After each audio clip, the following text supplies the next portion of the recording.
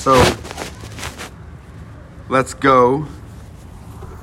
2 Thessalonians chapter 3, verses 13 through 18. Let's read together. As for you, brothers, do not grow weary in doing good. If anyone does not obey what we say in this letter, take note of that person and have nothing to do with him, that he may be ashamed. Do not regard him as an enemy, but warn him as a brother. Now may the Lord of peace himself give you peace at all times, in every way. The Lord be with you all. I, Paul, write this greeting with my own hand. This is the sign of genuineness in every letter of mine. It is the way I write. The grace of our Lord Jesus Christ be with you all. May God add his blessing to the reading and the hearing of his word. So, as we've come through the end of 2 Thessalonians, here at the very end of the book, we have what is a customary greeting of Paul, where he tells you basically goodbye. And it's always odd to come to this passage of this part of a letter, because it feels really personal. It feels like you're kind of reading into somebody else's comments, even in the salutation, especially in the letters where he lists off a bunch of names of people. It's like, greet so-and-so, make sure so-and-so has enough bread, these kinds of things. And when you have these very personal endings. But I wanted to just start this morning by reminding you that this is genuine gospel community. This is not a Christian living section book. This is not a book that was purchased at Barnes & Noble where you got to... Do people still purchase books at Barnes & Noble? This is not a book that was purchased at a bookstore where you walked in and got the book and now you read it and it just kind of is generally applicable to every Christian. This is a letter that was written in deep and abiding community with each other. So this is intensely personal. And as a result, that's why we are able to pull from it principles of life together. So let's dive right in to chapter 3, verse 13. As for you, brothers, do not grow weary in doing good. So just note first, as for you, brothers, he starts here, he is concluding this book with a final instruction, and that final instruction starts with brothers. And we saw the same thing. This is a continuation of last week's instruction, where it says, do not let the idle stay idle among you as those who are disorderly. And instead, he tells you last week, brothers, here in verse 6. Now we command you, brothers, in the name of our Lord Jesus Christ, that you keep away from any brother who is walking in idleness. So the emphasis here is, these are brothers. This is a familial relationship, a family relationship. And I would remind you that you don't get to choose your family. The reason the Bible uses terminology like family when it describes the Christian community is because you don't get to pick. You don't get to choose your team. God did that. You're born. You don't get to choose where or who you're born to. You don't get to choose what family you're in. You don't get to choose who's your brother and who's not. God does that. You get to be a part of a family. And in the positive, you get to be a part of a family. And the exhortation for us is that you got to love your family. And sometimes it's hard to love family. Sometimes it's hard to love family. But they're your family. You don't have a choice. The world will know you by your love for one another. So you are part of the family when you love well. No one has seen God, and yet when we love one another, he is manifest among us. Now, he says these are brothers. So we want to talk about the idle here, those who are being lazy, and he says brothers, and I just want to remind you that it can be difficult to deal with brothers, but we do so nonetheless. Remember when Peter comes to Jesus and says, how often do I forgive my brother? And Jesus says, how many times do I forgive my brother, Lord? And he goes, 7 times? And you understand Peter's giving a good theological answer. He's going 7 times seems like the perfect number. Like that's perfect forgiveness. I've done it 7 times. After that, he needs a smackdown. Like that's what Peter's thinking. And then Jesus goes, I tell you not 7, but 70 times 7, which is his way of saying you're way off the mark. Like don't go do math. Don't go do math and be like, okay, well, I'm going to tally out 70 times 7. That's contrary to love. Love keeps no records of wrongs, right? So tallying out, like that's wrong. Don't do that. Like you forgive unending is what Jesus is getting at. You don't do math. I mean, could you imagine the disciples were very simple, very much like us. I could imagine them hearing that 70 times 7 and Peter's going over to Matthew. Hey, what is that? Hey, can you give me the total? Like, I'm going to keep I need to get a notebook now and keep a log. Like, no, that's not what Jesus is getting at. Jesus is telling him to put a number on it is the wrong thought. You just keep forgiving. You just keep forgiving. And the way that I once had it expressed to me is, well, how often do you want God to forgive you? You should do that for others. How often do you want God to forgive your errors, your ignorance, your blatant sin and rejection? How often do you want him to do that? Well, you should do that for others too. That's a great barometer. If it were easy, it would not have been followed with the admonition. If caring for the idol were easy, and if admonishing the idol were easy, it would not have been followed with the admonition to have patience with them all in 1 Thessalonians chapter 5, verse 14, which I would remind you of. It says, and we urge you, brothers, admonish the idle, encourage the faint-hearted, help the weak, be patient with them all. Be patient with them all. He wouldn't have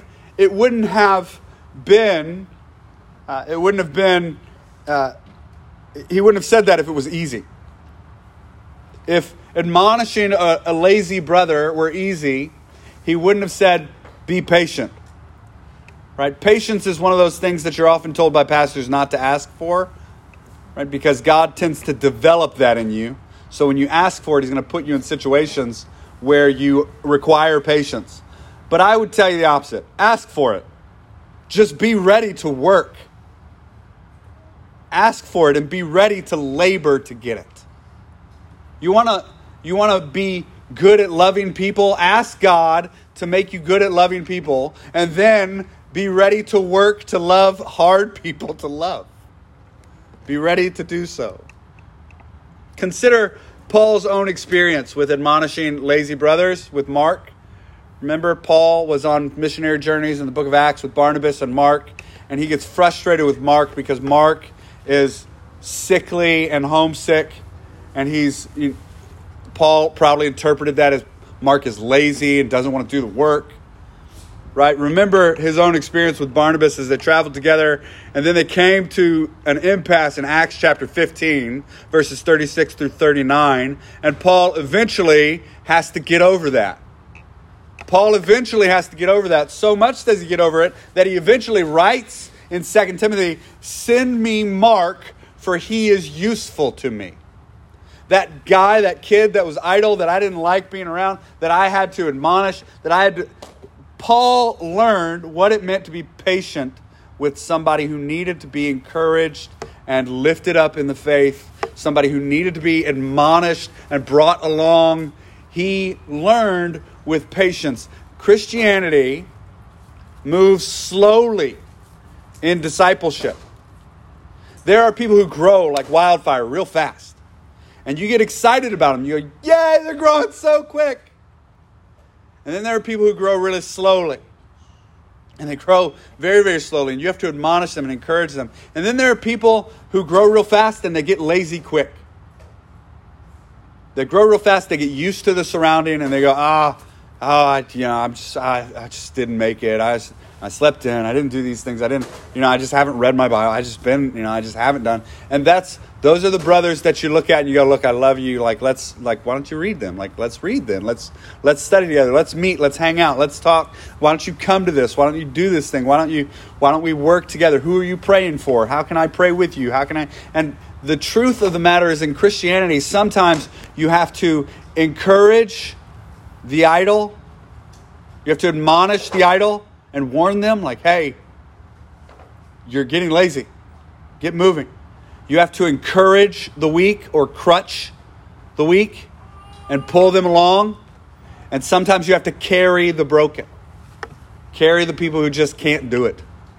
Sometimes that's the way that it works. And that's the way that the admonishing works. Now, first, they're brothers. Second, do not grow weary in doing good.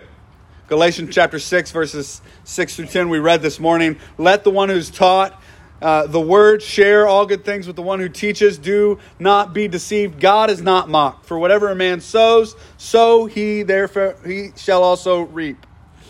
Sorry, I memorized that in King James when I was little, so it jumps back and forth in my brain. So therefore he also shall reap.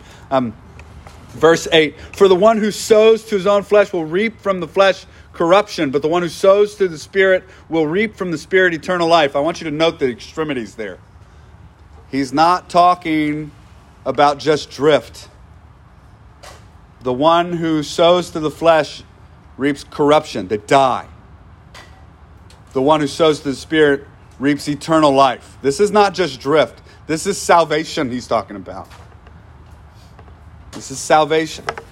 We want to be those who sow to the Spirit because it is in general who we are. Verse 9, and let us not grow weary in doing good, for in due season we will reap if we do not give up. So then, as we have the opportunity, let us do good to everyone, especially to those who are of the household of faith. Paul repeats that same admonition here in verse 13 of 2 Thessalonians. Do not grow weary in doing good. And he's emphasizing that because it is easy to grow weary in doing good when you've got idle people around you.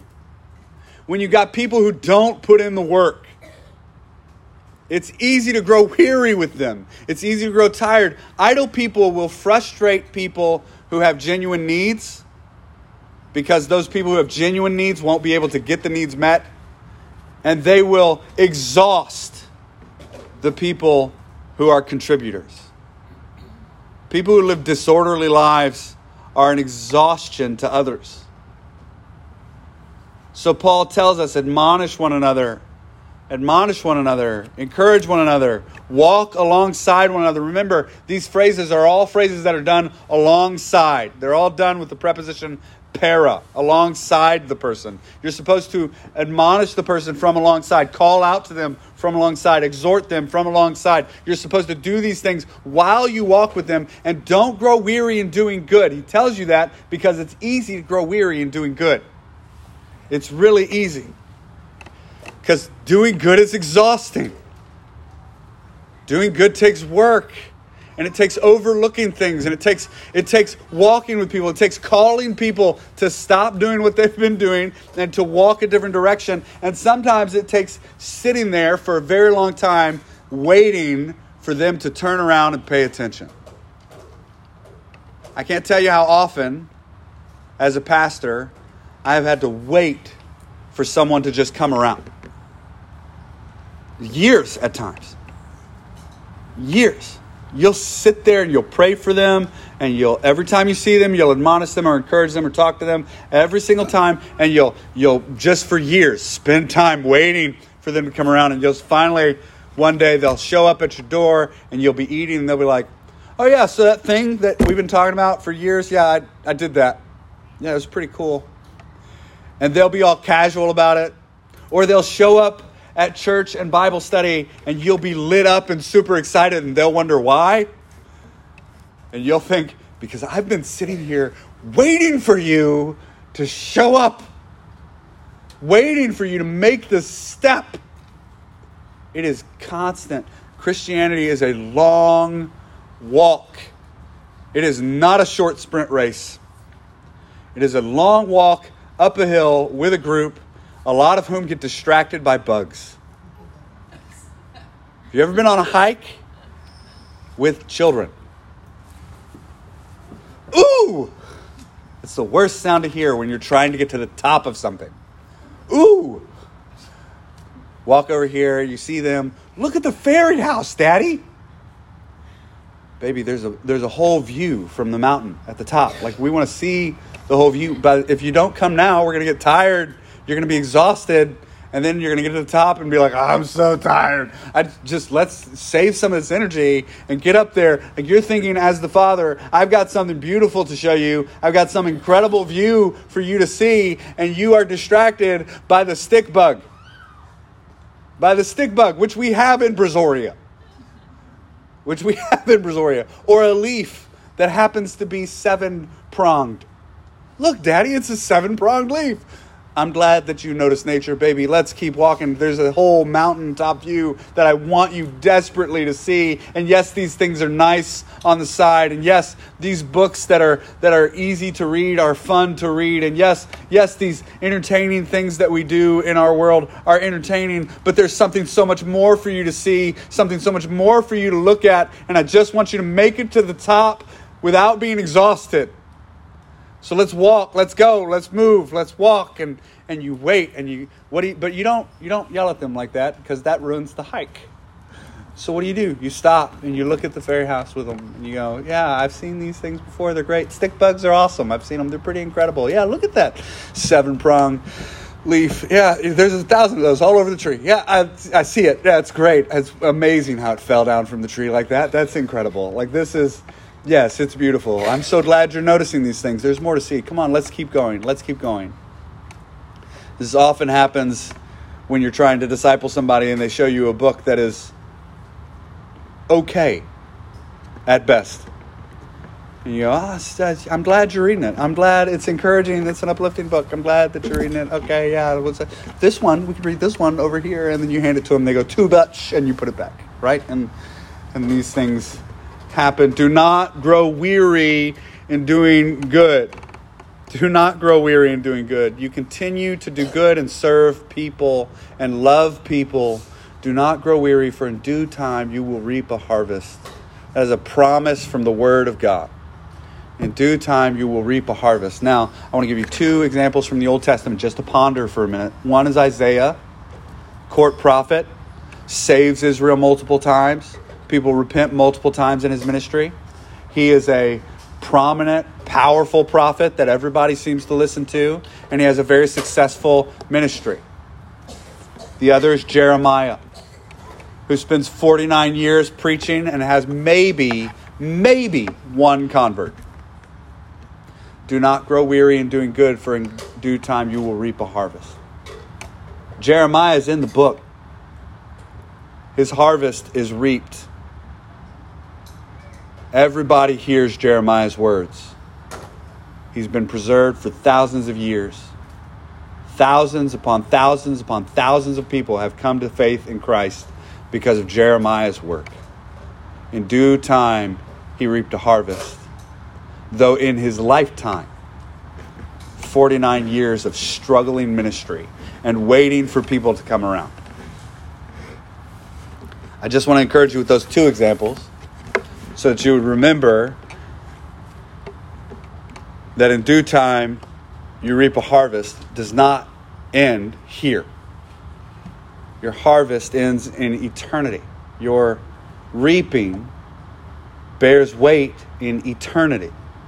1 Corinthians 15 verse 58 says, therefore, my beloved brothers, after he's talked about resurrection and life and salvation, he says at the end of that chapter in 1 Corinthians 15, therefore, my beloved brothers, be steadfast, immovable, always abounding in the work of the Lord, knowing that in the Lord your labor is not in vain. Sometimes when you're with a brother and you're admonishing them, it can feel vain, but it's not.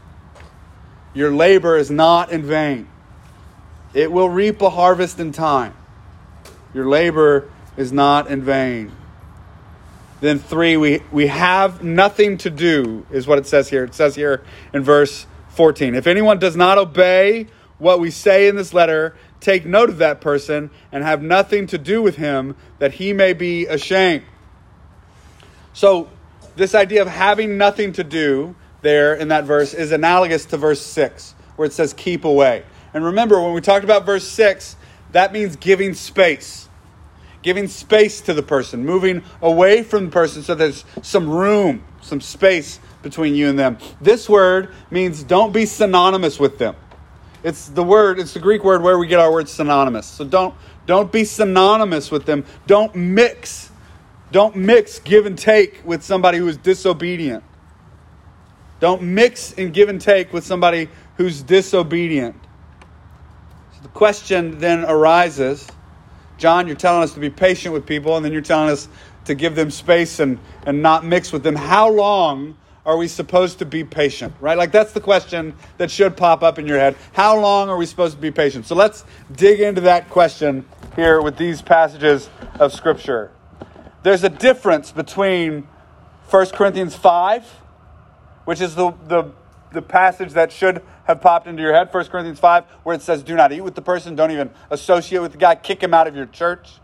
The guy that's sexually immoral, publicly sexually immoral, kick that guy. There's a difference between that guy and a guy who's simply in idleness, simply walking in disorderly lifestyle. There's a difference. So let's look at what the differences are here. It is in 1 Corinthians 5, verses 1 through 11, it says, it is actually reported that there is sexual immorality among you, and a kind of that is not even tolerated among pagans. For a man has his father's wife, and you are arrogant. Ought you not rather to mourn? Let him who has done this be removed from among you. For though absent in body, I am present in spirit, as if present, I have already pronounced judgment on the one who did such a thing. When you are assembled in the name of the Lord Jesus, and my spirit is present with the power of our Lord Jesus, you are to deliver this man to Satan for the destruction of his flesh, so that his spirit may be saved in the day of the Lord. Your boasting is not good. Do you not know that a little leaven leavens the whole lump? Cleanse out the old leaven, that you may be a new lump, as you are really unleavened. For Christ, our Passover lamb, has been sacrificed. Let us therefore celebrate the festival, not with old leaven, the leaven of malice and evil, but with the unleavened bread of sincerity and truth. I wrote to you in my letter not to associate with sexually immoral people. Not at all meaning the sexually immoral of the world, or the greedy, or the swindlers, or idolaters, since then you would have to go out of the world. But now I am writing you not to associate with anyone who bears the name brother if he is guilty of sexual immorality, or greed, or is an idolater, or reviler, or drunkard, or swindler, not even to eat with such a one. So there's some differences in this passage and in 2 Thessalonians 3. There are some. Let's consider them. First, this passage is regarding someone in whom there is no repentance. This person is not even admitting that they're wrong. And this is a blatantly public sin. Everybody knows about it. Everybody sees it. And they're just kind of, like awkwardly like, hey, it's good to see you, buddy. Nobody's confronting him. And he is unrepentant in wicked sexual immorality. So first, there's no repentance. Second, this is grievous and public. This is a grievous public sin. Like, everyone knows, everyone sees it. Even the world sees it and goes, that's not cool. Even the world sees it. And it's not, they're not looking at it. Understand the gravity of this. They're not looking at the church going, oh, that's not cool for the church, which tells us we can't do that. No, what they're doing is going, we don't even do that. We don't even do that thing. So this is grievous and public. And then this is also specifically a sin that in chapter 6, verses 9 through 11, there's a list of sins that put you out of the kingdom of God. That if these are practiced in your life, if these are a general practice of life, these specific sins, then they are ones that make it evident that you're not a Christian. These sins, they're listed in chapter 6, verse 9 through 11, where it says, "Or do you not know that the unrighteous will not inherit the kingdom of God? Do not be deceived. Neither the sexually immoral, idolaters, adulterers, men who practice homosexuality, nor thieves, nor greedy, nor drunkards, nor revilers, nor swindlers will inherit the kingdom of God. And as such were some of you, but you were washed, you were sanctified, you were justified in the name of our Lord Jesus Christ and by the Spirit of God." This admonition in chapter 5 to expel the person comes followed by a list of things that, if they describe a person's general pattern of life, mean that that person is probably not a Christian and will not inherit the kingdom of God. Now, I want to be clear. This is a general pattern of life. This is practices. These are present tense, constant things. They're things that describe the person's essence of who they are. They're not things that they fall into once in a while, or things that they struggle with, or things that they are repenting against. These are things that this person has accepted as who they are and who they should be. This is different than the guy in 2 Thessalonians 3 who is lazy or who is struggling to do things. That person needs you to walk alongside them, to give them space, to not mix with them. Don't mix with them, but give them space. So Paul admonished the brothers. So how long? So again, the question is, how long are we to be patient? First, recognize the severity of what's going on. There is a time when patience is exhausted. When patience is done and you address something as a discipline issue and you walk with that person, but there comes a point when they get expelled. When you're going, you are unrepentant. We have come to an impasse. You do not believe in Jesus. And now I'm going to love you like a non-Christian. But I'm also not going to mix with you. I'm not going to be a part of this. I'm not going to sit with you if you continue to call yourself a brother in Christ. I'm going to continue to step away. Like, there's that. But in 2 Thessalonians, there's love and admonition. Remember how long? Paul admonished the Ephesians for 3 years with tears.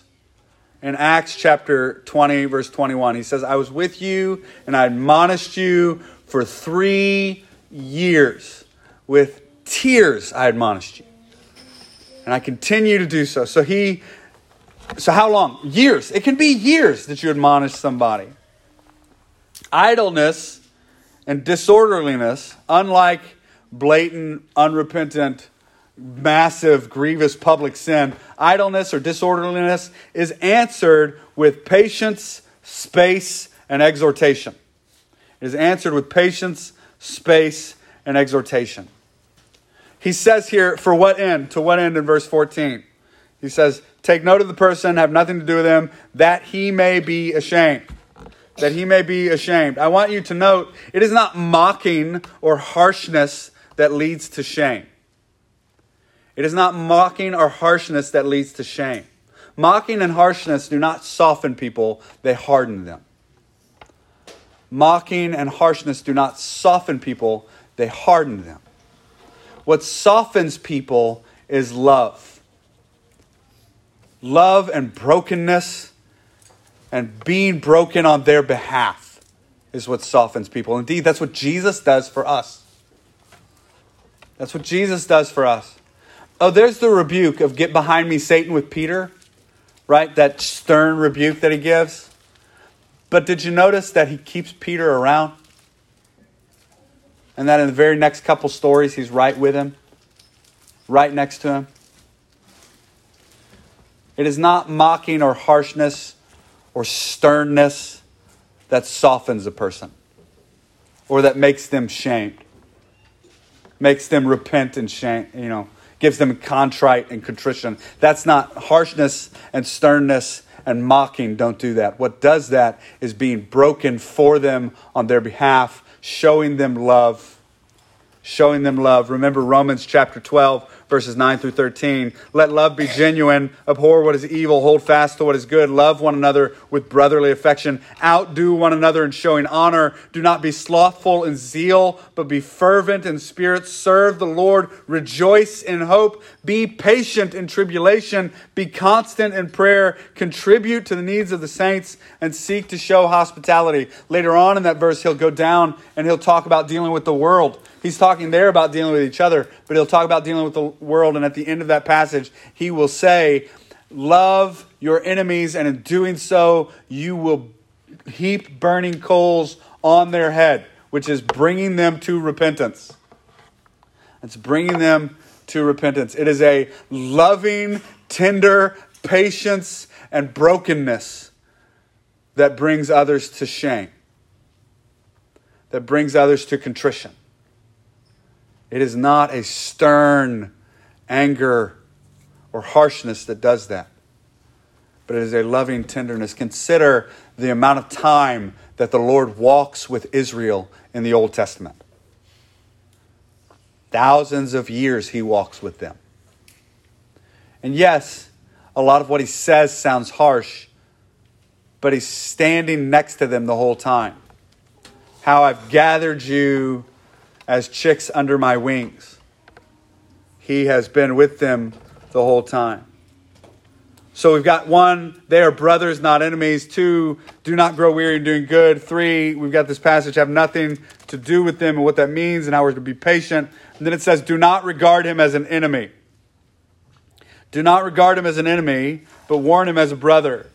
An enemy is someone, the word enemy there, the word that's used is someone who is in opposition to Christ. That's the way that word is used. Someone who is literally in opposition to Christ. This is not someone who is in opposition to Christ. This is a believer who is struggling to walk in obedience. This is a believer who has a disorderly life and needs somebody to come alongside him, to help him, and to exhort him. This is a believer who is struggling to walk in an orderly manner. Remember this great phrase that I had a pastor tell me once. And if you've never heard me say it, you're going to hear it now. Remember this. You're in a body of believers. You are surrounded by sheep. And remember, sheep bite. Sheep bite and they hurt. Have you ever been around sheep? They're obnoxious animals. You can pet them. I've worked on a farm. You can pet them. You can do these things. They're not like dogs. They're not sweet. They bite you. You can be giving them food and they will bite your fingers. They will bite your hands. And then they'll headbutt you because you're standing there. No other reason. They will bite you. Sheep bite. And remember, you are one of the sheep. So you probably bit some people. And some people bit you too. Welcome to the community of faith. This is faith. This is what it means to walk in community. Do not regard someone as an enemy, but warn him or admonish him or exhort him as a brother. Side note, you don't admonish or exhort people who are in opposition to the gospel. You don't admonish or exhort people who are in opposition to Christ. Someone tells you that Jesus Christ is not Savior and Lord, that is not a sheep. Someone exemplifies that Jesus Christ is not Savior and Lord, that is not a sheep. You don't admonish that person. You call them to repent. You tell them sin is evil and it's killing them, and the only way to salvation is to trust in Jesus Christ as Savior and Lord. They need to repent from sin and believe in Jesus. You can be patient and loving and kind, but you plead with non-believers to salvation. You admonish those who believe. So how do we admonish? Well, we admonish people through proclaiming the gospel of Jesus Christ. And first in Colossians 1:28, through proclaiming the word of Christ. And we admonish people through the word of Christ and singing and in poetry. In Colossians 3, verse 16, we're supposed to sing and make music in our hearts to the Lord and with each other. We're supposed to admonish each other through the word this way, through song and through poetry and through beauty and through words that exalt the Lord God Almighty, and through singing. And we admonish one another through goodness and knowledge in Romans chapter 15, verse 14. That's how we admonish one another. That's how we admonish the believers. Now, this is all in answer to anxiety-causing issues. This whole book has been an answer to anxiety-causing issues. What causes anxiety among people? So what is it that causes anxiety among people? He ends his book here in verse 16 by saying, "Now may the Lord of peace himself give you peace at all times in every way. Lord be with you." Remember in chapter 2, he talked about how some of you are getting anxious. You're getting nervous because of various issues, because of false letters and things. So what is it that causes people anxiety? Well, I think first you can say idle people in the community cause anxiety. Verse 7 and 8 of chapter 3, it says, "Nor did we eat anyone's bread." I'm sorry, that's at verse 8. "For you yourself know how you ought to imitate us, because we were not idle when we were with you, nor did we eat anyone's bread without paying for it, but with toil and labor we worked night and day, that we might not be a burden to any of you." So idle people cause anxiety. Idle people cause burdens. People who are lazy and disordered cause burdens on the community. That's one. Second, rebellious brothers cause anxiety. Seeing people who are rebellious people in general, and rebellion in the world, seeing this can cause anxiety. If you don't believe me, turn on the news for 10 minutes. You only got to watch it for 10 minutes, and you will feel nervous and anxious, because rebellion is at work in the world today. Lawlessness is at work already. Chapter 2, verses 7 through 11 talks about this. Lawlessness is at work in the world already. Don't worry. Christ is going to answer that. Christ is going to come back and answer that. Christ answers the idle person. He answers them through the admonition of the saints. He answers the world through his actions, through his second coming, through the return of the Lord. Third thing that causes anxiety is false teaching that seems to attract a lot of people. False teaching that seems to attract a lot of people. Mega churches, YouTube prophets, TikTok videos of people who are espousing nonsense. A lot of people watch those things. So in me, it causes anxiousness because I'm going, maybe I should be watching. Maybe I should. Am I missing something? Because it's just the crowd is there. So maybe I'm missing. And so in me, who doesn't gravitate towards those things normal, there's anxiety. And then for the people who attend those things, they are racked with anxiety. The people who watch those things are racked with anxiety. And why? Because they're false. Like, now, just to be fair, and so I don't get any emails from the podcast, not all mega churches are evil. That's not what I'm saying. Please understand, I'm talking about, in general, large crowds of people gathering to hear nonsense. Not every church is that way. So, now that I've made that caveat, we can move on. We've got these anxiety-ridden people all over our world who feed off ta-da. Ta-da! Like, they feed off the new, the fresh, the ta-da. Yeah, the Word of God is not ta-da. It is truth. So we answer that with the Word of God, the false teaching. And Paul mentions that in chapter 2, verses 1 and 2, when he talks about don't be quickly shaken or alarmed, either by a spoken word or a letter seeming to be from us, something that's false. Don't be shaken or alarmed by it. Don't let your anxiety go up. And then the fourth thing that causes anxiety is persecution and uncertainty.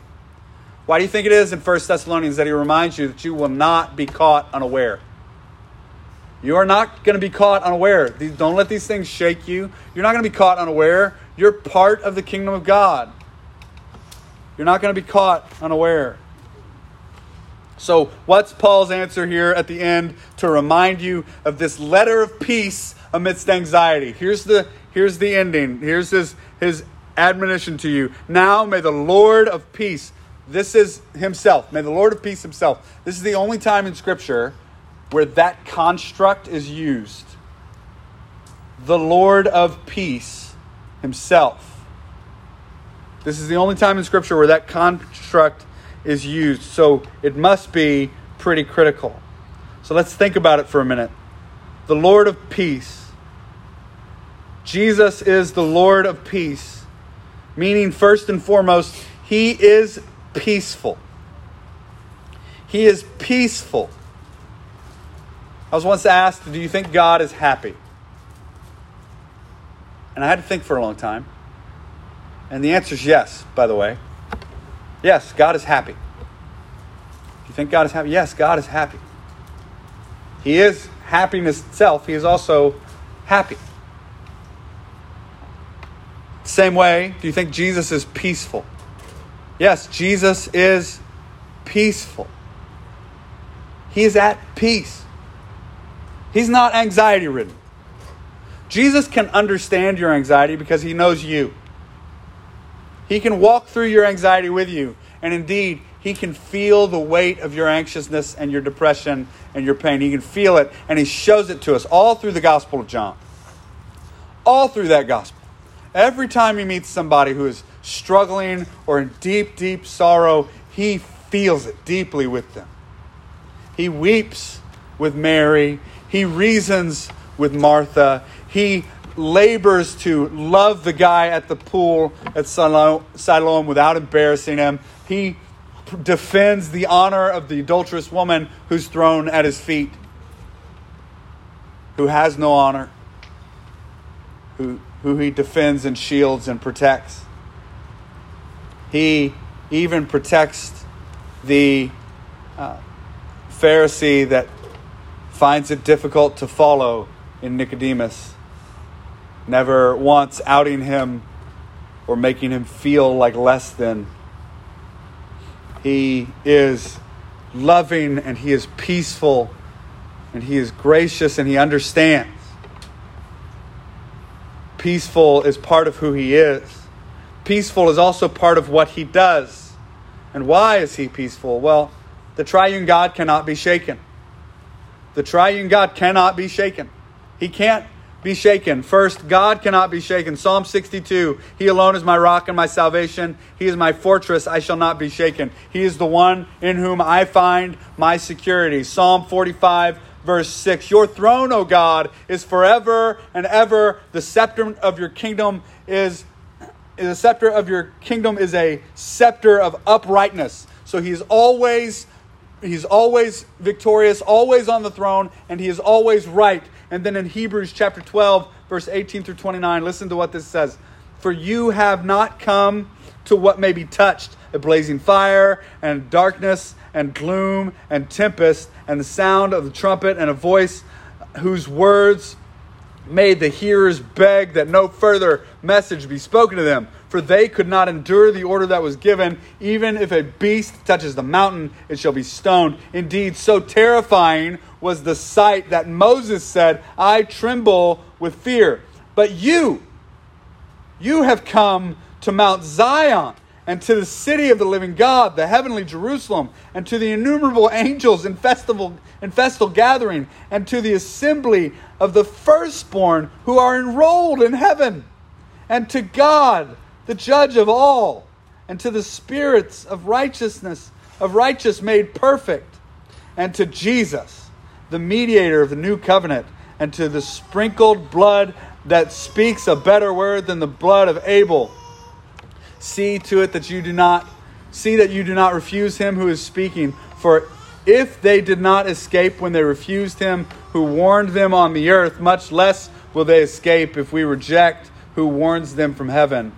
At that time his voice shook the earth, but now he has promised, yet once more I will shake not only the earth, but also the heavens. The phrase yet once more indicates the removal of the things that are shaken, that is, things that have been made in order that the things that cannot be shaken may remain. Therefore, let us be grateful for receiving a kingdom that cannot be shaken, and thus let us offer to God acceptable worship with reverence and awe, for our God is a consuming fire. He cannot be shaken. That's why He's peaceful. He cannot be shaken. Second, His word cannot be shaken. Why do you find peace in him? Because his word cannot be shaken. In Mark chapter 13, verse 31, it says, the heavens and earth will pass away, but my words will not pass away. In 1 Peter chapter 1, verse 23 through 25, it says, since you have been born again, not of perishable seed, but of imperishable, get this, through the living and abiding word of God. It does not die. It is living and abiding. All flesh is like grass, and all glory like the flower of the grass. The grass withers and the flower fails, but the word of the Lord remains forever. And this word is the good news that was preached to you. In Romans chapter 1, verse 16, for I am not ashamed of the gospel, for it is power of salvation. It is power of God for salvation to everyone who believes, to the Jew first and then to the Greek. He is powerful. His word does not end. It does not fade. You can find peace in him and his word because he is not shaken. His throne is not shaken. His word is not shaken. Third, God's church cannot be overcome. God's church cannot be overcome or defeated. In Matthew chapter 16, verse 15 through 19, that famous passage where he talks to Peter and he says, but who do you say that I am? And Peter responds, you are the Christ, the Son of the living God. And Jesus answered him, blessed are you, Simon Bar-Jonah, for flesh and blood has not revealed this to you, but my Father who is in heaven. And I tell you, you are Peter, and on this rock, the rock being the confession that he made, not Peter, it's a double entendre, but on the rock being the confession that he made, on this rock I will build my church, and the gates of hell shall not prevail against it. Just the two quick side notes. Gates are defensive. You're on offense, not defense. Just remember that. Gates of hell will not prevail against it. You are storming the gates of hell as a Christian. You are not on defense. You are on offense. Get to work. This is what we are. This is who we are. The gates of hell will not prevail against it. Verse 19, I will give you the keys of the kingdom of heaven, and whatever you bind on earth shall be bound in heaven, and whatever you loose on earth shall be loosed in heaven. This is power of the church. The church will not be overcome by the world. It is victorious. Not will be victorious. It is victorious because Christ has won already. And we are in victory. The fourth thing, God's children are preserved. But the Lord, in 2 Thessalonians 3:3, but the Lord is faithful. He will establish and guard you against the evil one. John chapter 10, verse 27 through 30. My sheep hear my voice. I know them. They follow me. I give them eternal life, and they will never perish. You hear that? They will never perish. And no one will snatch them out of my hand. My Father who has given them to me is greater than all, and no one is able to snatch them from my Father's hand. And I and the Father are one. Romans chapter 8, verse 38 through 39. One of our favorite passages in all of the Bible. For I am sure that neither life nor death, nor angels, nor rulers, nor things present, nor things to come, nor powers, nor height, nor depth, nor anything else in all creation will be able to separate us from the love of God in Jesus Christ our Lord. 1 John chapter 2, verse 17 says, and the world is passing away along with its desires, but whoever does the will of God abides forever. If you are his child, you abide forever. He will preserve you. 2 Timothy chapter 1, verse 12 says this, which is why I suffer as I do, but I am not ashamed, for I know whom I have believed, and I am convinced that he is able to guard until that day what has been entrusted to me. God preserves his children. God is peaceful. Jesus is peaceful. You want to know how to answer the anxieties of life and the struggles of life, as we have seen in 2 Thessalonians and in 1 Thessalonians? You answer that with an eternal mindset that is focused on Christ. He is peaceful. He is the Lord of peace. He is also the Lord who gives peace. John chapter 14, verse 27 says, peace I leave with you, my peace I give to you, not as the world gives do I give to you. Let your hearts not be troubled, neither let them be afraid. We have a little 4 booklet thing back there in the back that I printed for you that just has things about Jesus' peace being given to you. I would admonish you to pick that up and kind of go through it. Go through it's just Scripture. Just go through it, read those passages at some point this week and be reminded that he is the Lord of peace. He himself is the Lord of peace. He gives peace to those who are broken. Even amidst turmoil. In John chapter 16, verse 33, it says, I have said these things to you, that in me you may have peace. In the world you will have trouble. But take heart. I have overcome the world. In Christ we have peace. Romans chapter 5, verse 1. Since therefore we have been justified by faith, we have peace with God through our Lord Jesus Christ. Ephesians chapter 2, verse 14 through 16. Just let this rest on you. For he himself is our peace, who made us both one, and has broken down in his flesh the dividing wall of hostility by abolishing the law of commandments expressed in ordinances, that he might create in himself one new man in place of the two, so making peace, and might reconcile us both to God in one body through the cross, thereby killing the hostility. He is peace. He is the peace giver. He is the one who gives peace. He is the Lord of peace, and he himself will give you peace. He himself will give you peace. Only trust him. Repent. Believe in Christ Jesus for salvation. Trust him. Trust him. He was pierced for our transgressions. He was crushed for our sins. Upon him was the chastisement that brought us peace. By his wounds, we are healed. He is salvation. Trust in Jesus for life. Trust in Jesus for peace. Oh Lord, we pray this morning that we